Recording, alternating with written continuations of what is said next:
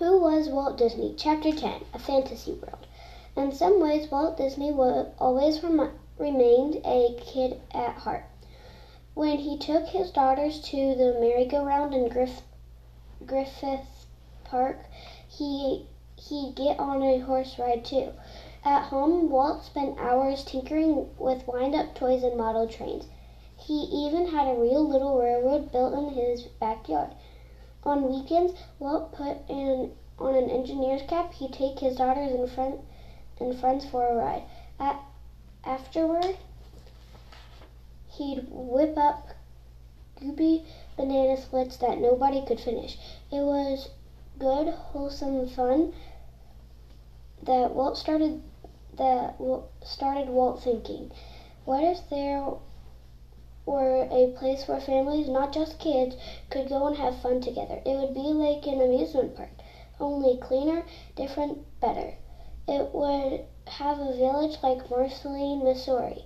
Stores would sell Disney clothes and toys. There'd be a little railroad, a movie theater, and rides, lots of rides. Why wasn't wild about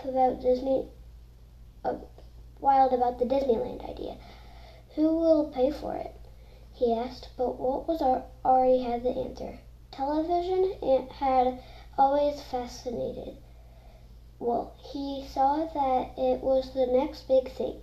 All through the 1920s and 1930s, people turned into popular radio shows.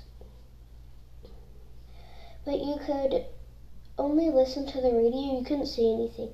Television brought the end of the radio shows. Many filmmakers also thought of TV as the enemy. The little screen was taking away the audience for big screen pictures, not Walt. He saw the TV as another way to entertain people. He thought that in return for a Disney TV show, a network would invest in his theme park. Walt was right. ABC started running a show that featured Disney cartoons and some live action skits. It was a big hit. The only show that was more popular was I Love Lucy, starring the comedian Lucille Ball. Walt was the host of the show. He talked to viewers in a friendly, grandfatherly way. Before long, kids all knew Walt Disney's face. He was a star. The Mickey Mouse Club was another hit for ABC. In every episode, there always had a newsreel, a cartoon, and a song, and dances performed by a group of young actors called Mouseketeers. The first show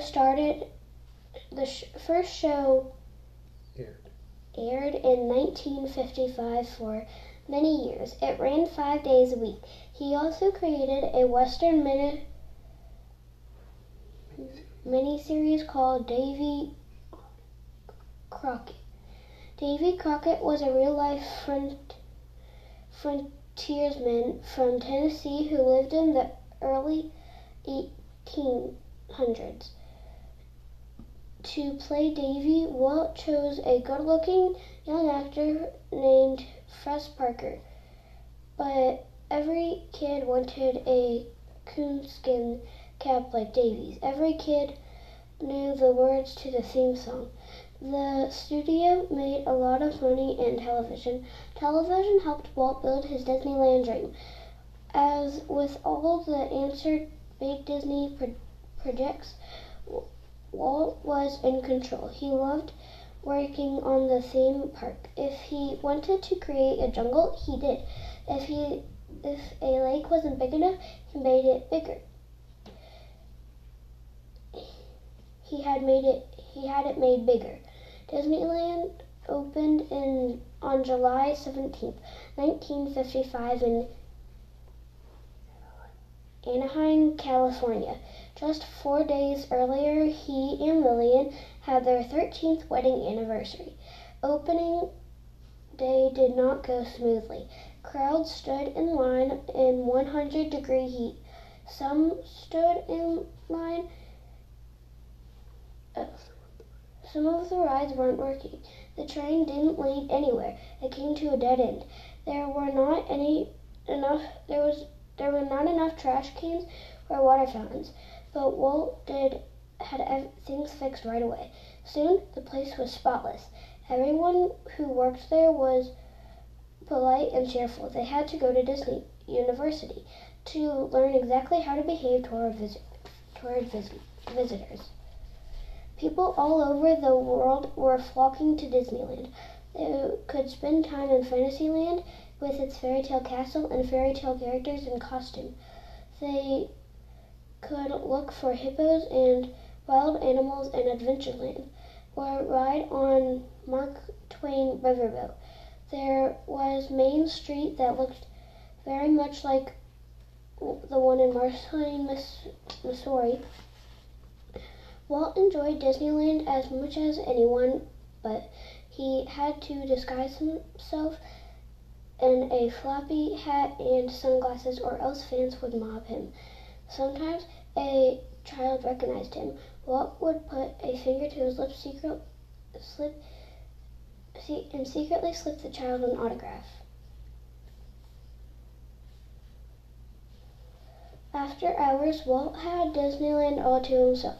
He drove a mini fire engine through the streets or relaxed in his private apartment over the firehouse on Main Street. He was